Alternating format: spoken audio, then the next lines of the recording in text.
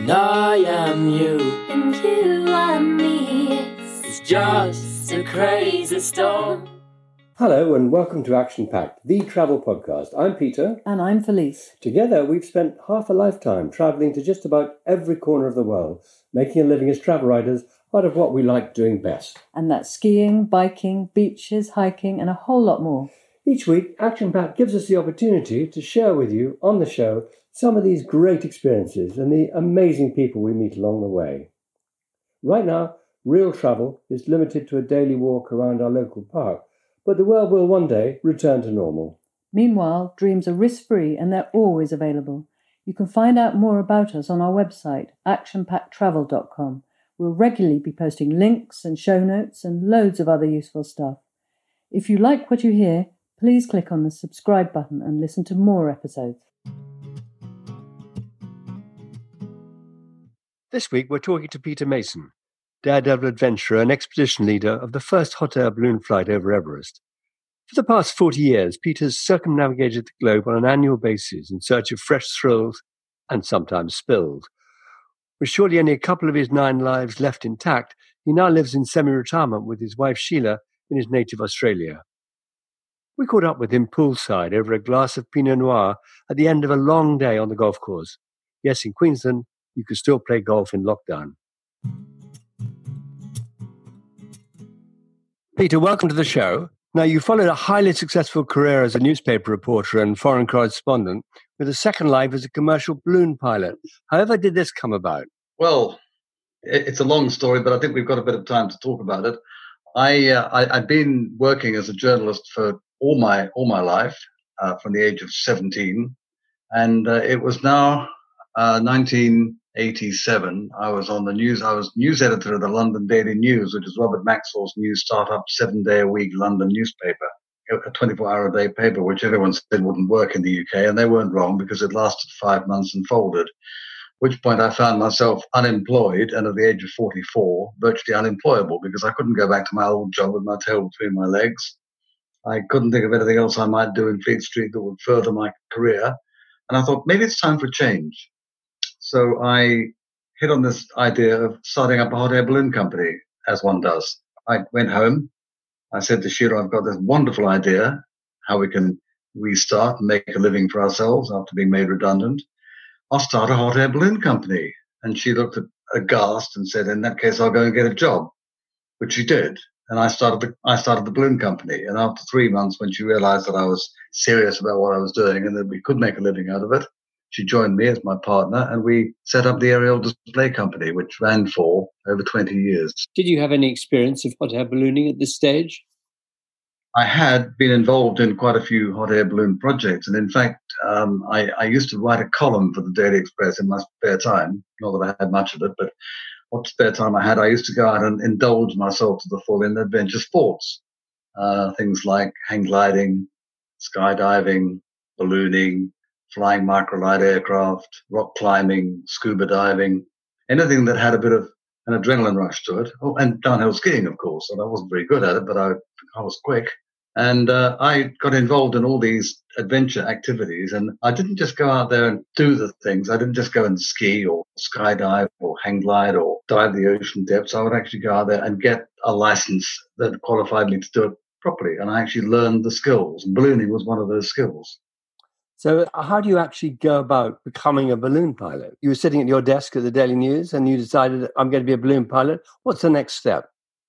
Yeah, it wasn't quite that simple. But I mean, first of all, if I was to make a living out of ballooning, I had to find a client who felt that a hot air balloon was a good medium for promoting the company and a good way of entertaining guests and for projecting one's name at a higher level and on a different plane. So I had to find a client, and I hit upon this idea. I learned that it was the Financial Times' 100th anniversary coming up the following year, 1988. And I thought, now, wouldn't it be a great wheeze to design and build a balloon in the shape of a rolled-up newspaper? I went to the Financial Times with this proposal, and I said, look, I know you probably think I'm mad, but if you put your name on this balloon, and of course the balloon as it came out at the end looked like a rolled-up copy of the FT. If you put your name on this balloon, I'll fly it all over the world. I'll project your image and I'll promote your name and I'll elevate your position in the newspaper marketplace. And they said, well, that's a good idea. Let's have a go at it. So they signed a contract and they gave me some money. I went and designed and built a balloon for them. And the rest, as I say, is history. But I understand, Peter, there was just one rather major problem. What do you mean, the fact that I hadn't actually formed a company at that time and didn't have a balloon pilot's license? I wouldn't say bluffed my way around the problem. I worked around it in a sensible way. I said, look, I do have quite a lot of groundwork to do before I can put this thing into action. But they were patient. They weren't in a hurry. They also knew that I was hungry, so I would work very hard to make sure it succeeded. The first thing I did, once the FT said, yes, we like the idea, can we go with it? I got on the phone to Robin Batchelor, who was an old friend of mine. He was a very well-known UK balloon pilot, still is, in fact, still flies to this day.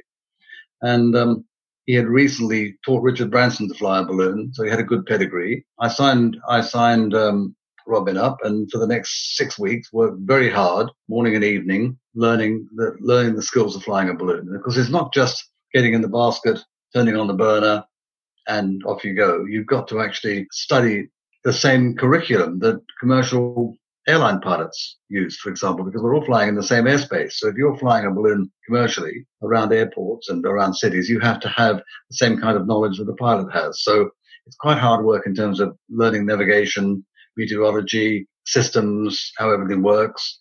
And being in charge of a balloon is like being in charge of an airplane. It is an aircraft and you have to be licensed to fly it. So it took me a few months to get my private license, and from there I then went on and got my commercial license. Hard work, but worth every penny. How do you actually steer a balloon? Well, you don't. The wind steers for you. You go with the direction of the wind.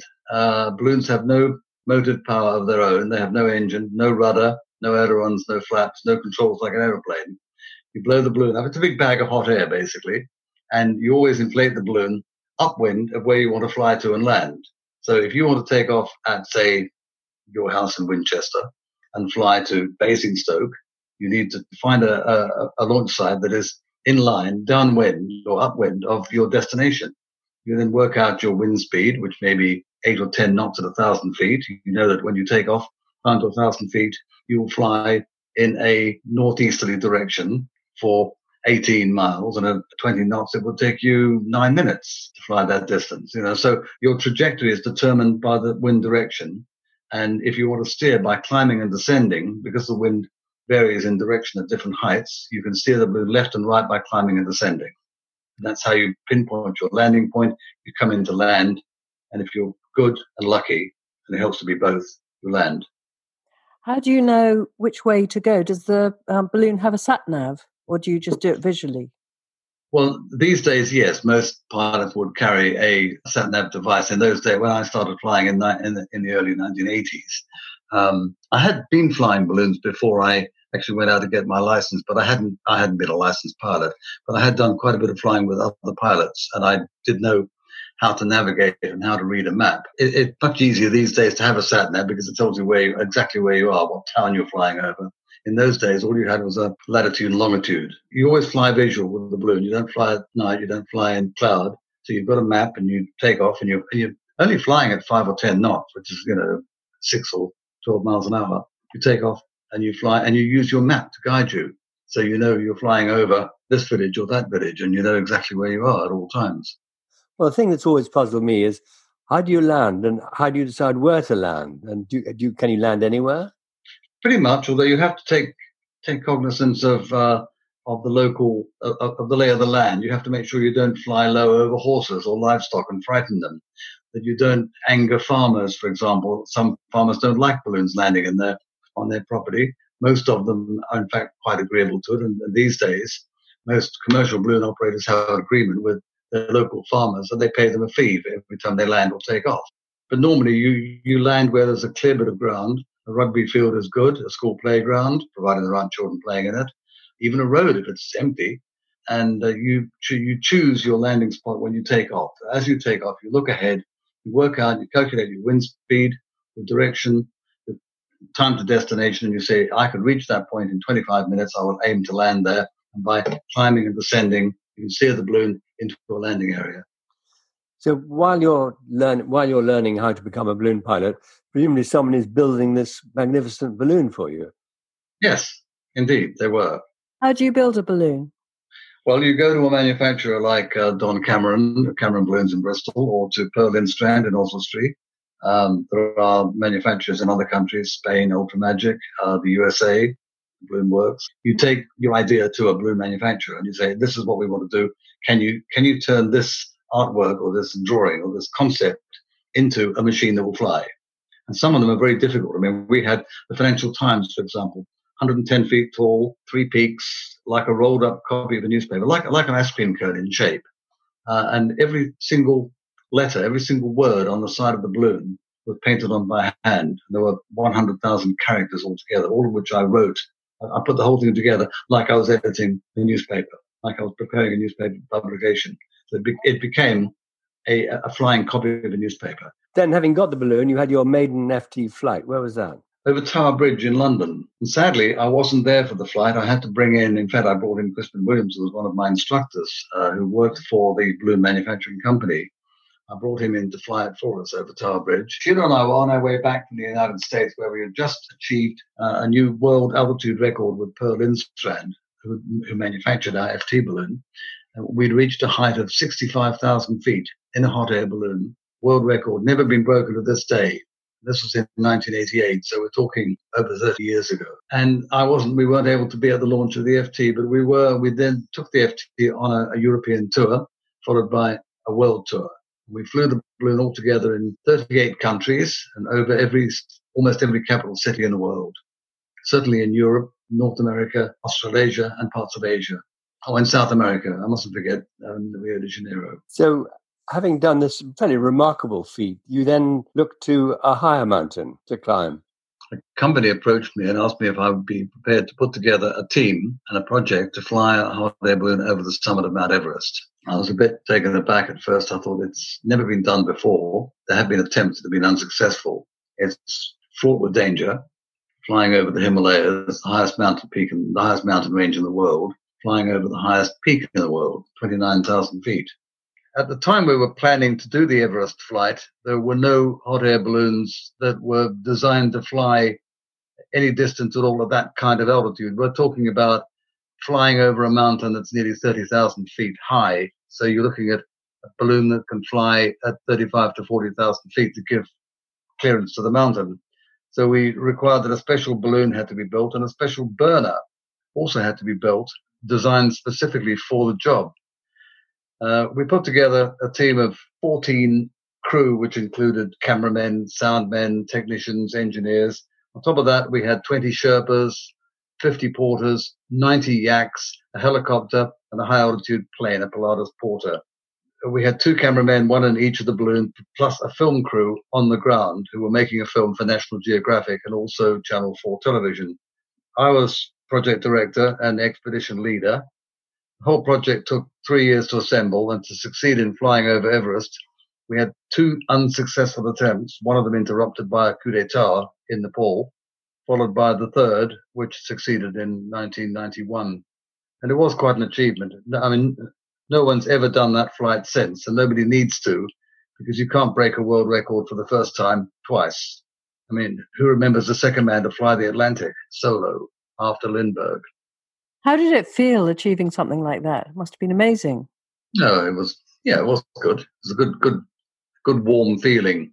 It took a lot out of us. It took a lot out of the company as well, because at that time we'd gone from being quite a small mom and pop company with just 2 or 3 small clients. We had already acquired 3 or 4 other clients at that time: Hawker Siddeley, Lucas Aerospace, Star Micronics, who financed the Everest expedition, Motorola, Longman Chronicle, the publisher, the educational publisher. And during the course of putting this project together, it took us 3 years, and it took a lot out of us. And it also meant that we couldn't concentrate as much as we would have liked on building the core business, which was flying special shaped balloons to promote clients as an advertising publicity medium. So we did take a bit of a knock on that, and it took us a few years to recover from that and to get our feet. And then along came Michelin. Kept the business going for a good few years after we had considered selling the business and retiring, but we got a magnificent contract with Michelin, the French tire manufacturer. It's an international company, in fact. They wanted to commemorate the 100th birthday of Bibendum, the Michelin Man. And we came up with the idea of building a hot air balloon in the shape of the Michelin Man. And we thought that would be they'd be quite happy to have one of those. In actual fact, they ordered 4 and 7 regular shaped balloons. So we ended up with the world's biggest order of hot air balloons, 11 balloons in one contract, which we operated around the world for nearly 5 years. Once you've got the hardware, once you've invested the capital to build the balloons, and you've made a reputation for yourself flying them all over the world, you want to keep doing it. And Michelin couldn't let go, so they actually carried on with the contract for another 5 years after the initial year. And it was a lot of fun. We had 4 Michelin Man special shaped balloons that stood 175 feet tall, enormous, big, among the biggest balloons ever built. Difficult to fly, heavy to work with, hard to pack away, required a pilot and 4 crew minimum, sometimes 6, and big vehicles and a big trailer. And a lot of hard work, a lot of planning went into flying. We had these balloons flying all over the world. One time we had 11 Michelin balloons in the air at any one time, all over the world. It was quite a handful.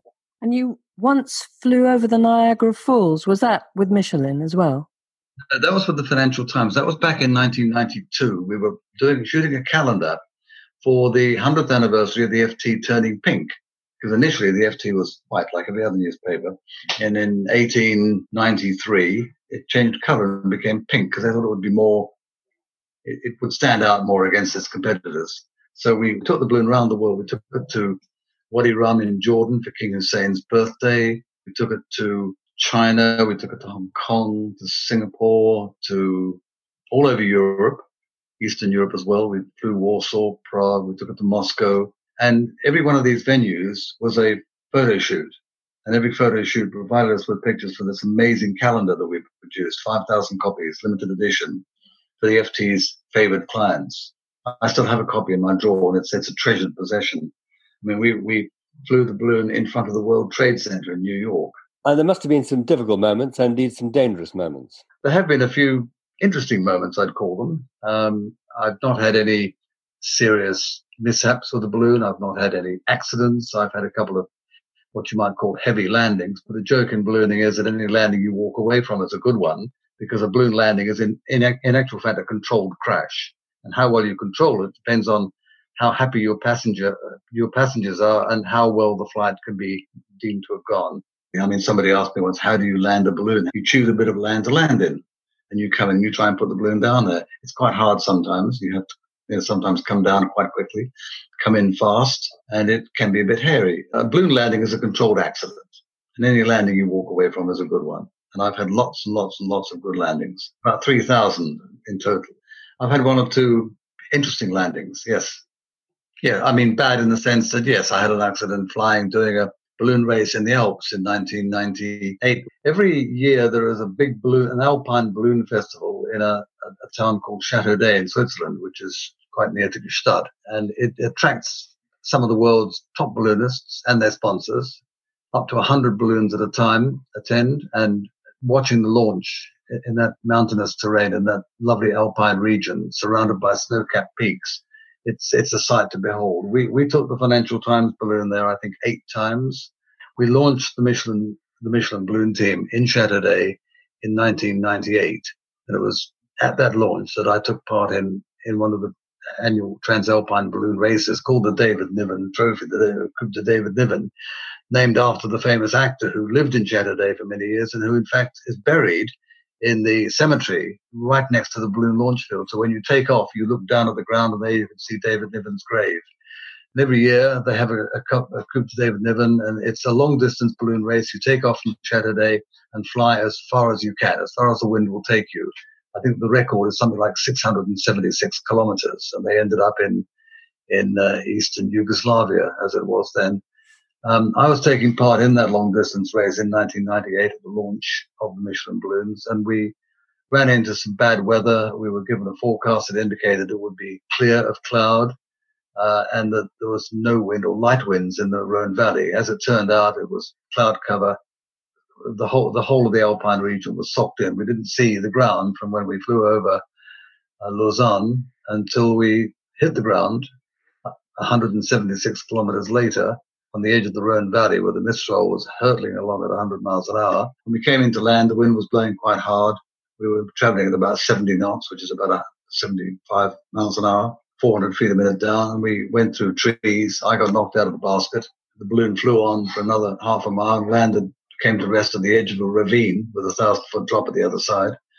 I ended up in hospital with a fractured wrist, cracked sternum, 4 broken ribs, internal injuries, facial lacerations, and a dislocated knee, which almost required amputation.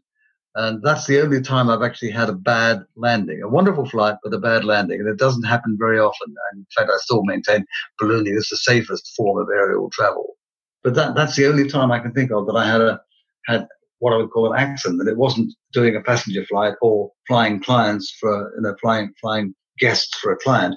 It was taking part in a transalpine balloon race, which is totally different. A bit like the difference between driving to the supermarket and driving in a race car. Well, Peter, you specialize in narrow escapes. Indeed, you've written a book called Narrow Escapes, I believe. Yes, the Book of Narrow Escapes. Yes, one of my pet projects back in the 80s. Yes. And Peter, you had another narrow escape yourself, I believe. You jumped out of a plane and had a parachute problem? Yes, I did. In fact, it was my 13th parachute jump, funnily enough. And it was at a place called Pope Valley in California. I'd gone over on behalf of the Daily Express with the British parachute team in training for the World Championships. And one of the reasons why I'd gone was because one of their star jumpers was a woman. And there weren't very many women in competitive parachuting at that time. This is in the late 1970s. And because I had just started parachuting myself, I thought I'd do a couple of jumps with the team. And they were quite keen I should do that because it sort of put me in the heart of the action. And on the first jump I did, I was using a parachute that I was unfamiliar with, packed not by myself, but by one of the other parachutists.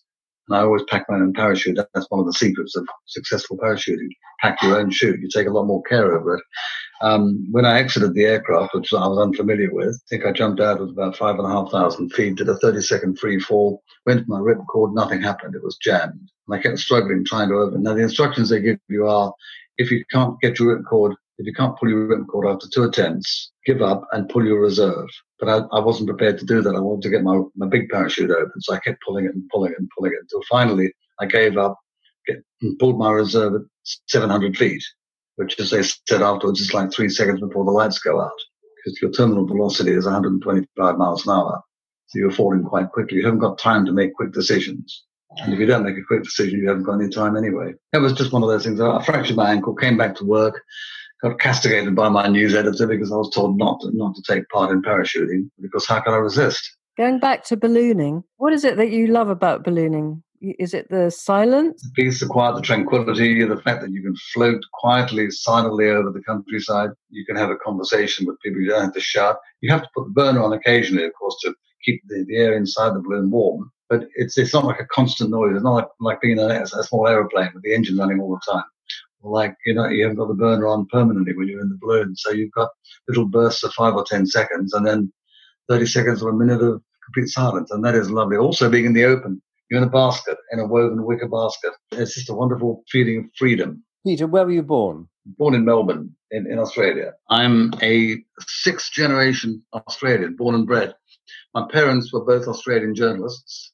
Our family moved to England when I was 15, and I think that the main consideration in my parents' mind was that they wanted to escape the stultifying dullness and provinciality of 1950s Australia. They did what many had done before them and have done since. People like Clive James, Germaine Greer, Barry Humphries, Robert Hughes, the art historian. They all left Australia in the late 50s and early 60s at about the same time we left to come to England, because they wanted a new life. They wanted to get away from what Australians jokingly refer to as the cultural cringe. And in a way, I guess it was a bit dull in those days. Australia is a different place altogether now. It's vibrant, lively, very, very culturally inclined. It has some of the best restaurants in the world. It has theatre. It has the Opera House. It's changed radically since I left in 1958. So what made you go back to live in Australia after all these years? I suppose it was my home. No, in fact, the real reason is because in 2000, I was diagnosed with leukemia. We were living in Cornwall then, running our business quite happily. And a few months after that diagnosis, it was found that I had renal cancer. I had to have a nephrectomy. I had my left kidney removed. And because of the two things in tandem, the prognosis wasn't good, and they thought I might have 5 years. I'd been given a time span.